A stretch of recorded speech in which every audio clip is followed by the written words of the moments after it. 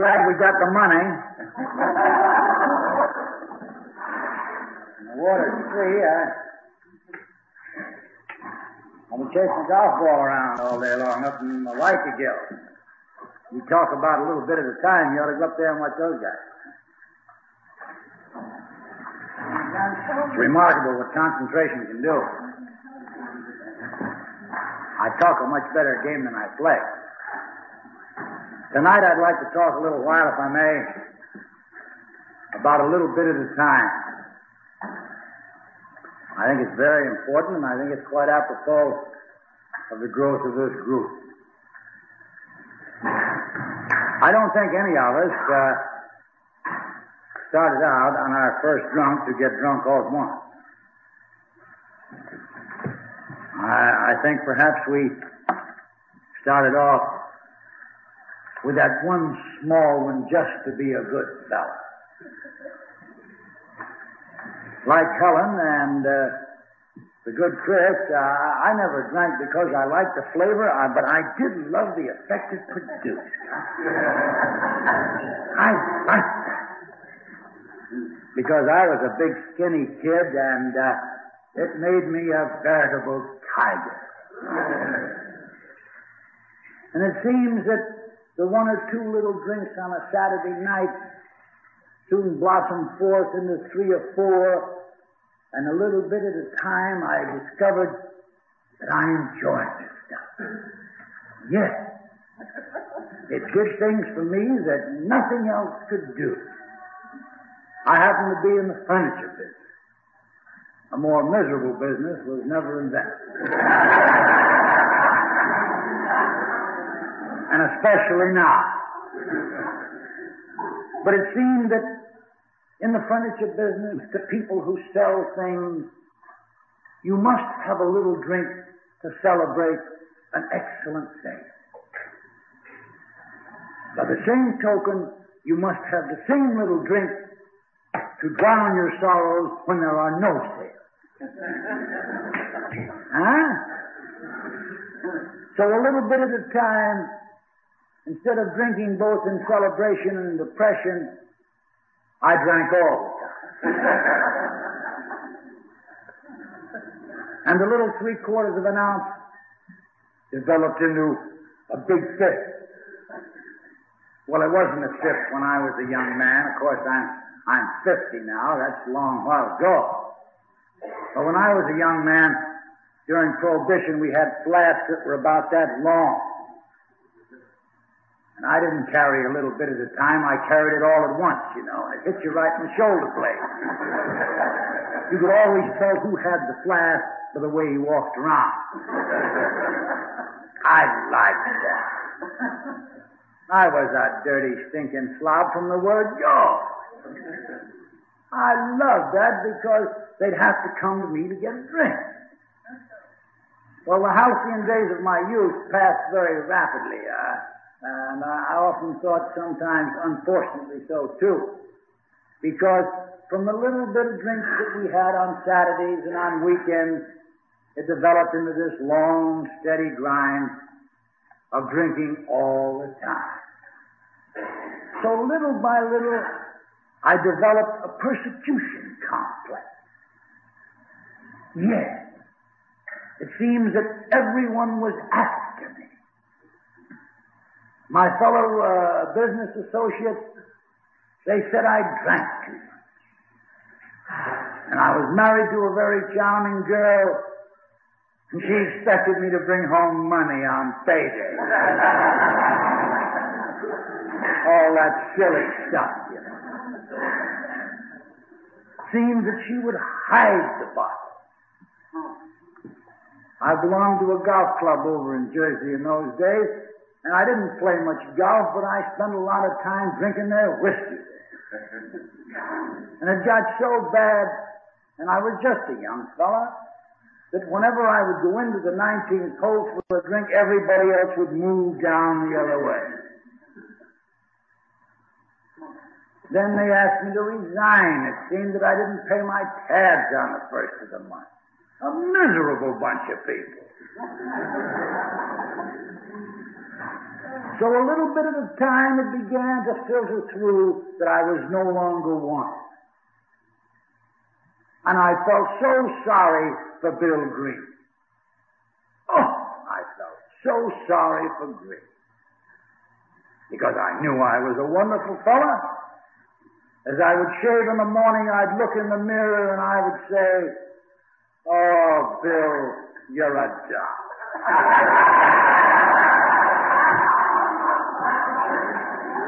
Now that's a hell of a way to go through life, whether you're an alcoholic or not.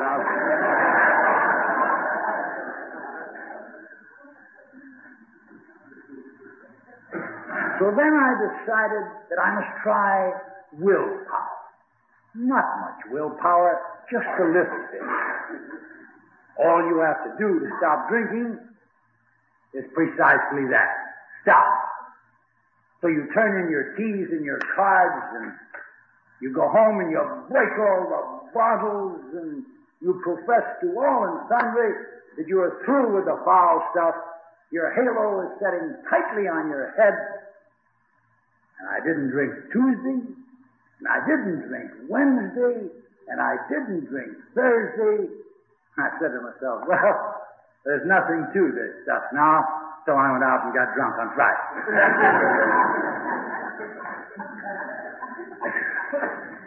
This first picture that I'm painting for you, as I said, is in the halcyon days of my youth. Youth is something that, when you're old enough to know what to do about it, you can't do it anymore anyway. George Bernard Shaw said, it's such a wonderful thing, it's too bad they have to waste it on the young. And that is true. I'd been drinking about 10 years, and it seemed that my drinking had progressed to the stage now to where I would drink to get sober. You see, you're in this half fog all the time, and I met a bartender friend of mine, and he told me about this little drink in the morning. Oh, he was a lovely fellow. I loved him to both. He was a most admirable young man. He gave me this prescription, and I think it was wonderful. As a matter of fact, at that time, it was the panacea to end all pain. You take a jigger of gin, the drop of the white of an egg, and a dash of orange bitter. Now, can you picture this trembling drunk pouring out the drop of the white of an egg?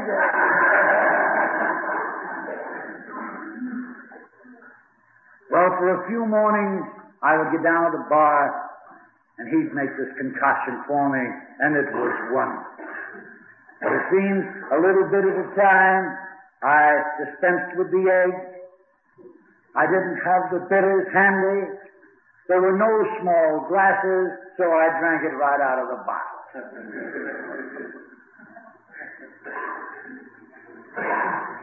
From that point on, started my years of flight.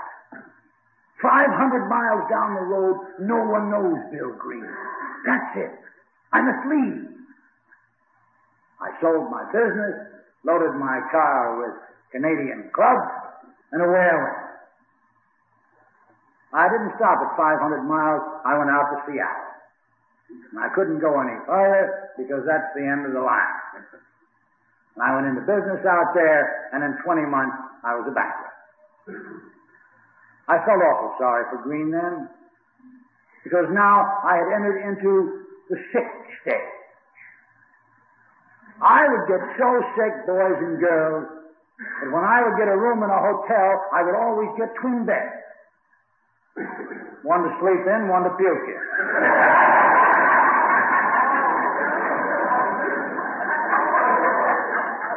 You see, I was the high type.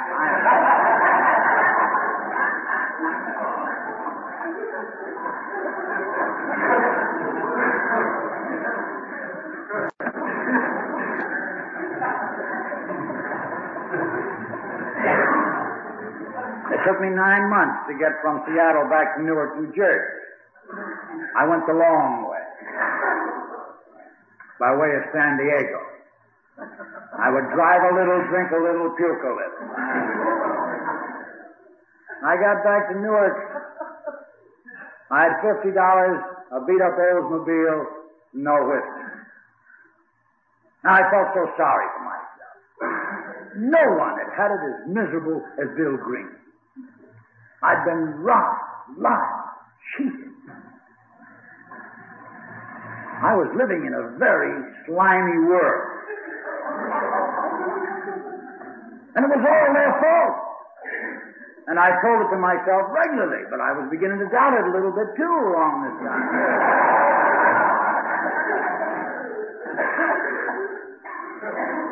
And I woke up one morning, and the Oldsmobile is gone, and so is the $50, and I'm standing in the middle of my wardrobe.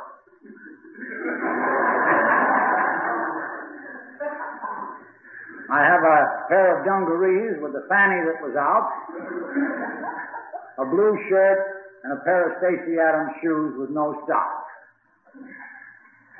And I'm sitting on the end of this bench down there in Lincoln Park, and another bum came along and he says, "Hello, Slim." "Hey," says, "that's a fine pair of shoes you have there." Well, right away, boys and girls, I could tell you that this fella knew class when he saw it. I liked this boy. Yes. And I started to tell him of my former exploit. Well, he seemed to want to concentrate on the shoes. In 1939, shoes were bringing 75 cents in pawn. And so we went down and pawned shoes. 2 bottles of Sneaky Pete and a pair of canvas relievers. This is November. Nothing the matter with me. I was all right. So you see, a little bit at a time, I'd gone down to the bottom of the barrel. Not all at once. For 25 years. 25 years, and a lot of money, and a lot of heartaches, and a lot of sorrow. And sitting there on this bench, this bum and I, telling each other of the wondrous things we had done. And he loved me, and I loved him. And there's no love like one drunken bum for another, believe you me. As I looked off into the sky and the snow started to fall, I said, "You know, it's getting cold on this bench." And I turned around, and the bum was gone. The dirty dog took the other bottle with him.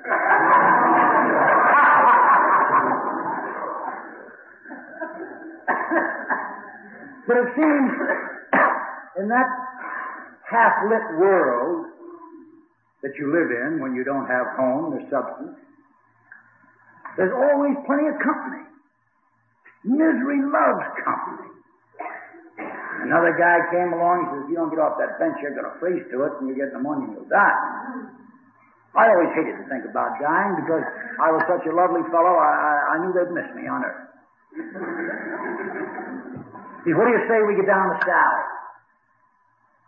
Well, I didn't know who Sally was, but I knew in my present condition that she wouldn't receive me. I'll tell you that right now. No, he said, "We'll get down to the Salvation Army."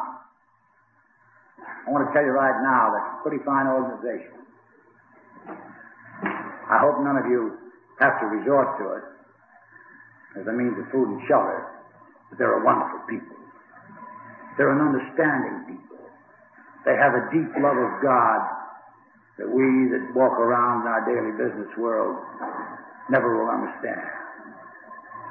They give just for the glory of giving. Wonderful thing. And they took us in. And they gave us a bed. And next morning, they put us out in the bailing room. You have never lived until you've been in the Salvation Army bailing room. It's a room of this size. At one end there's a big steel maw into which you pour endless miles of newsprint. And at about 800 pounds worth, you step on the trigger, this big thing throws up this bale, and you start all over again. And for that labor, we received 95 cents a week in our room and board. A magnificent sum for one so dirty as I. But like all drunks, when they start to sober up for real, I looked around me and I saw all these other bums, and I knew I was head and shoulders over those guys. Yeah, I'm going to work hard and apply myself and advance myself in this humble round. I worked hard for 2 weeks out there. Finally, I got promoted to be the helper on the truck. Now you get 2 bologna sandwiches, a container of cold coffee, and you get out in the open. $3 a week. A little bit at a time, I progressed until I became a driver. Utopia. I didn't have to sleep in the dormitory where there were 200 anymore. I slept in a room with absolute privacy.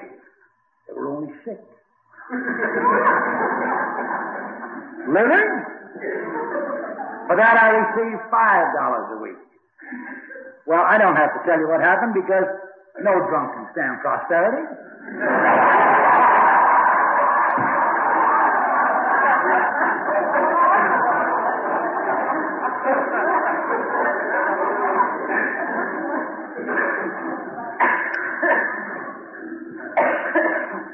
So I ended up back out on the street, only this time I had a pair of shoes, and a fellow had given me a size 46 gabardine suit. I have since developed into a 40 long, but a 46 is just a little big for me. I wondered what to do then. I didn't believe in God because I knew God was something that had been cooked up for public consumption. Mass appeal. You gotta have something to keep the dummies in check. Nice, vicious thinking, yeah? This boy's going places. I did. I went from store to store, from door to door, and slept on the bridge. I drank Bezo, Girac, canned heat, sneaky, shoe polish, anything that had an alcoholic content. Why I didn't die, God only knows. I didn't wash for weeks on end. Just a dirty, filthy, slimy thing that came out from under a flat rock.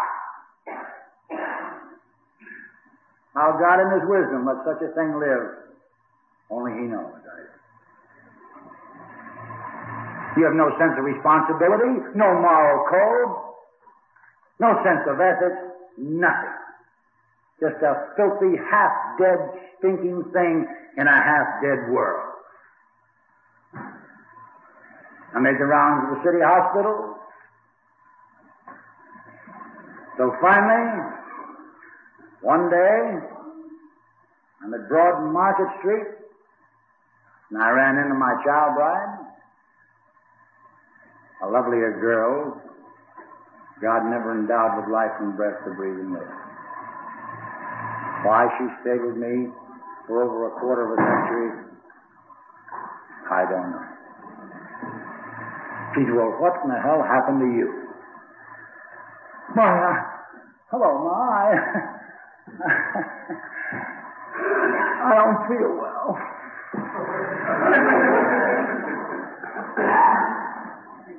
I've been a bad boy.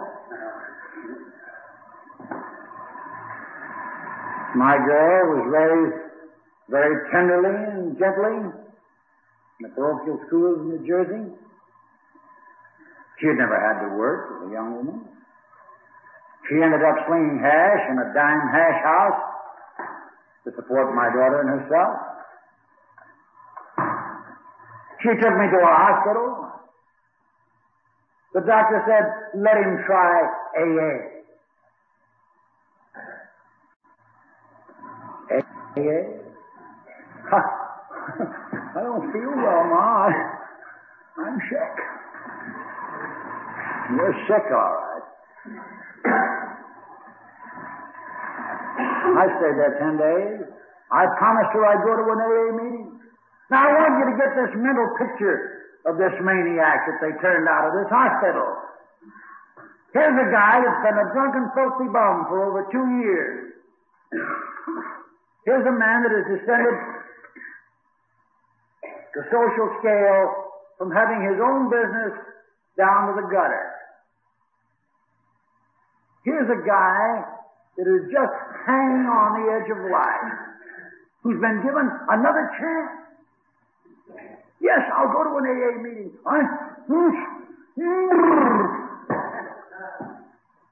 No, I just want to get out of the hospital. I want to go home. She takes me home, buys me a $15 suit, and I went out and got a job working for a guy that used to work for me. A nice fellow. An awful nice fellow.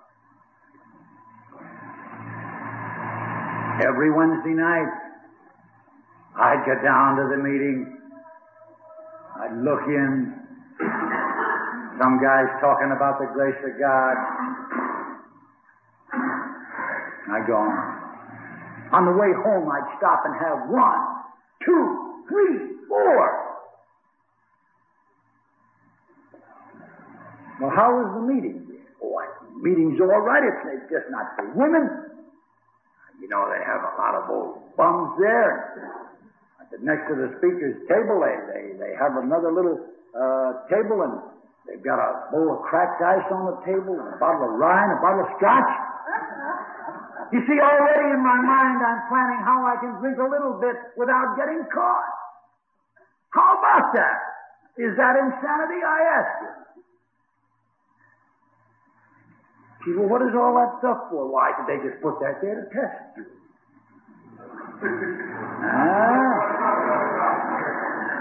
So when I'd come home and she'd kiss me and tell me that she smelled liquor on my breath, I'd tell her I'd just been testing.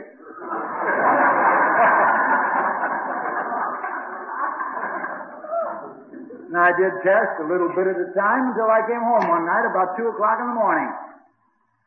Drunk as a goat and twice as stinky.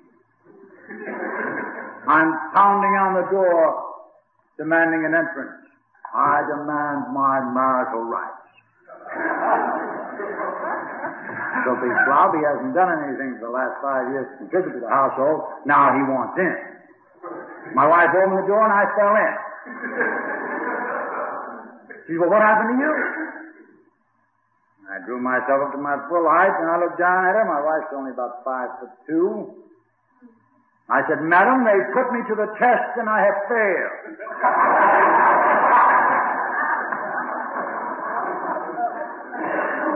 I don't have to tell you I slept on the street that night either. And so ends the sordid part of my story. Not a pretty thing.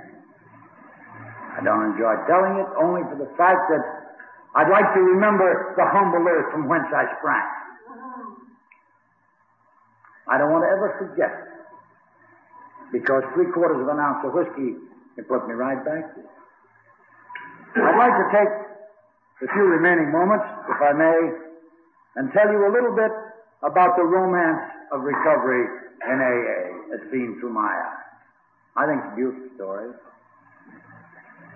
Thrilled me. I like it. I hope you do. It seems that this particular Sunday, I'm lying flat on our parlor rug. I know I'm going to die because I'm hemorrhaging.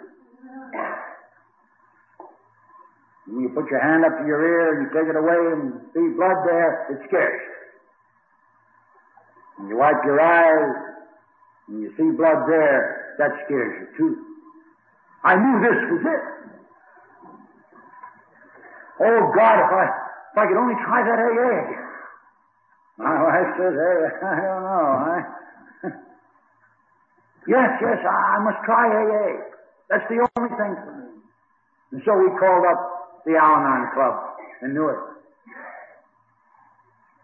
Here's the scene. We're in a corner drugstore. She put the nickel in. Stood right there. Dialed the number. The guy answers the phone. He says, Al-Anon Club, Louis speaking. Right away, I knew it was a phony deal. He told me who he was. Why, I said, this is Mr. G. Now, is that so? Yes, I said, this is B.G. Well, where are you? Told him. Did you marry? I said, yeah, I'm not working at it, though. Oh, he said, would you like to come up to the car? Yes. You got a car? No. Well, get on the bus and come on up. And up we go. And we get up there, and the Al-Anon Club in New Jersey, at that time, 1945, was a big mausoleum. 13 steps leading up into it, bare as a barn. And we walked up, and here was this great big guy, about 6'2", and as broad as a house, smoking a pipe. Hiya, boys! My name is Charlie. This guy I don't want to talk to. I want to see Louis. Well, that's all right. Meet Joe. Joe is a guy about so broad, bronze from the sun to the color of this mahogany table. Seems he was the keeper of the greens at the golf course somewhere. How are you? He said. What is the name? I'm not going to tell you. Well, he says, my name is Joe. This is Charlie. Meet Frank. All right. My name is Bill. Well, I said, fellas, you don't know how sick I am. Bah! Everybody's laughing. The guy with the pipe is blowing that smoke in my face. It's killing me.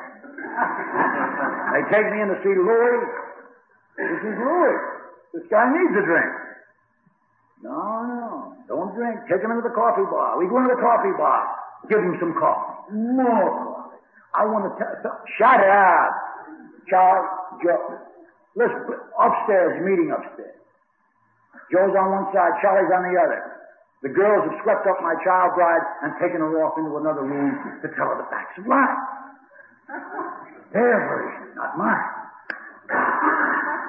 Over in Jersey, in those days, the girls sat on this side and the boys on that side. I looked over at my wife and I waved. She looked over at me and waved back. They'd been talking to her, you see.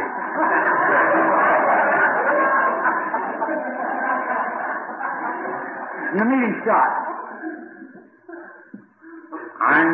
Joe's here, Green is there, and Charlie's over here. I say to Charlie, do you have a cigarette? Never use them.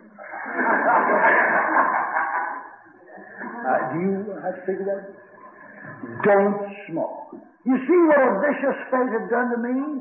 60,000 people in AA at that time, and I'm sitting between the only two stiffs that don't smoke cigarettes. The first speaker got up, and he started way back at the Boer War. And he brought us all the way up to the White Cliffs of Dover. He took us back into the African campaign.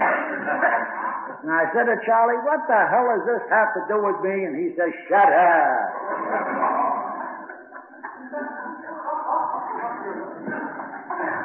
The second speaker. Oh, a most poignant story. The fellow had a withered left leg, handicapped from birth.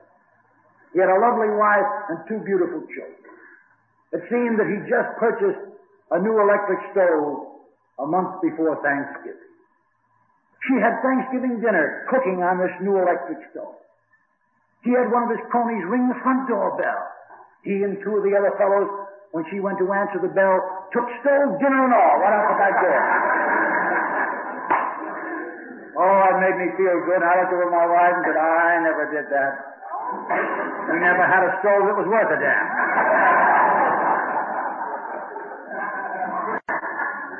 They passed the bet.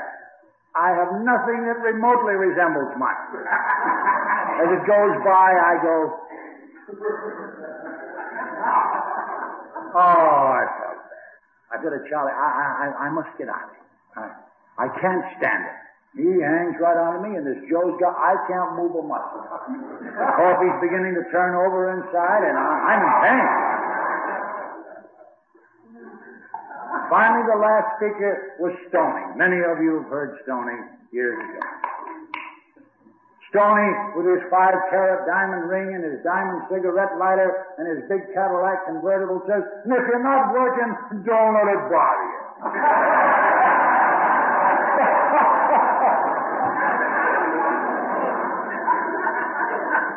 I don't have a shoe marquee, and this guy's telling me don't let it bother. Finally, the meeting is over, and they tell me take a few pamphlets. I get pamphlets. Buy him the book. The book, that's a lot of scratch in our family. Buy him the book and make him read it tonight. Yeah. All right, bought him the book. Fellas, I'll see you next Sunday. No. I must have been the only schnook they'd had there in a month. We'll see you tomorrow night. Home we go. Me to the rug on the floor? No. Sit up in that chair and read that book. I can't see, Ma. You sit there and read it. What are you going to do? I'm going to make a nice pot of coffee. So the night passes. I read a little, drink a little, puke a little. Very sad beginning.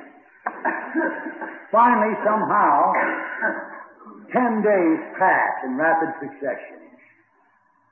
I recognize food for what it is. I begin to feel alive again. And I was sober for the first time in my life because I had a desire for sobriety greater than any other desire I had in my whole life. Yes. Meetings and more meetings and more meetings. Charlie and Joe, and I learned to stay away from the pipe, and I even got another job working for this same guy again.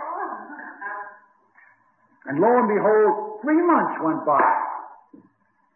And they gave me this little pin that I've worn from that day to day.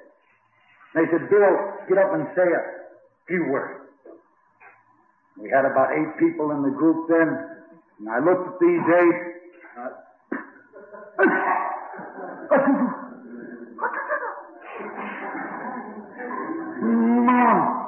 I'm glad to be here. And I sat down. And the applause was tremendous. Because I was so brief. Never happened to me again.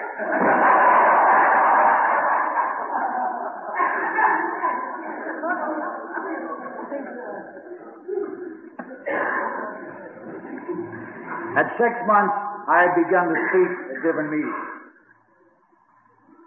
At 6 months, my halo was killing. My ermine cloak had smothered. I used to look down and wonder what the hell the little people did for a living. I didn't walk in, I swept in. You see, all that I had accomplished in 6 months was sobriety. I was as dry as dust and just as useless. Yeah. One night we went into the club. Jack Sullivan said, "Bill, we're short of speaker. Will you say a few words tonight?" Of course. Yes, all glad. Isn't that pitiful? The meeting started and I didn't see Jack anymore. And they called on the first speaker and it wasn't Bill. And they called on the second speaker and the third speaker. And the meeting was over. How about that, huh? I brought my harp to the party and nobody asked me to play. That taught me the most important lesson that I have ever learned in my entire life. You know what that is? AA doesn't need Bill Green. But I need AA very desperately, very sincerely, very humbly. Not all at once, because you can't get it all. Just a little bit at a time. They told me, you got to get out and work a little. You got to give a little. They told me that giving was living. Living was loving. Loving is God. We had an anniversary. And I forgot the cake. Didn't seem so important anymore. I was very grateful for a year's sobriety.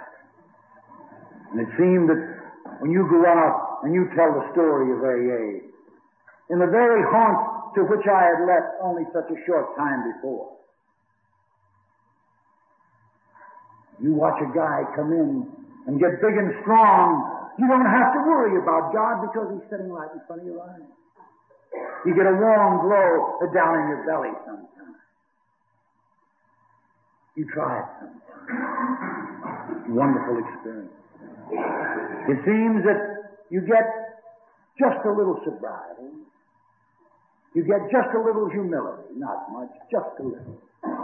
Not the humility of sackcloth and ashes, but the humility of a humble man that's glad he's alive. You can serve. You get just a little tolerance. Not too much, but just enough to sit and listen to the other guy. Somewhere along the line, you stop and wonder if you've forgotten how to pray. I divorced myself from the church when I was 21. I thought about it. I spoke to Father John McNulty about it, now the Monsignor is home. Don't worry, Bill. You'll develop an awareness of God. How? Why? I don't know. One morning I awoke. We had a basement apartment, and it faced right on the sidewalk. And outside of our bedroom window, there was a little bush about so high. This particular morning, there was a little city sparrow taking a bath on this little bush. The weight of this tiny creature's body caused the branch to rise and fall. Isn't that a wonderful thing to see? An awareness of God. Yeah. You're aware of the sunset. You're aware of the blades of grass. You're aware of food cooking in the stove. Odors come easily to your nostrils. You delight in walking down the street and you see someone you know. The first thing that enters your mind is, what is there good I know about that guy?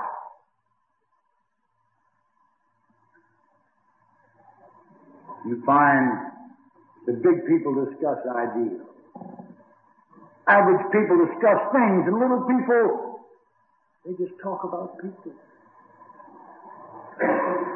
And you realize that if you put this all together, you get a little humility, a little tolerance, a little honesty, a little sincerity, you get a little prayer, you get a lot of AA. Thanks very much.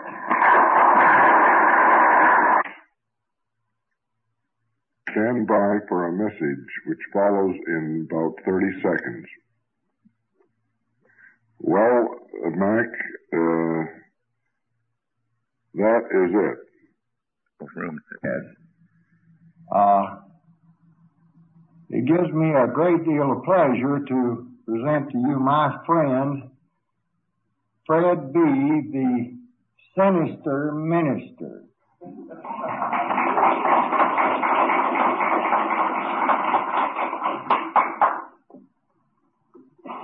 Thank you. My name is Fred.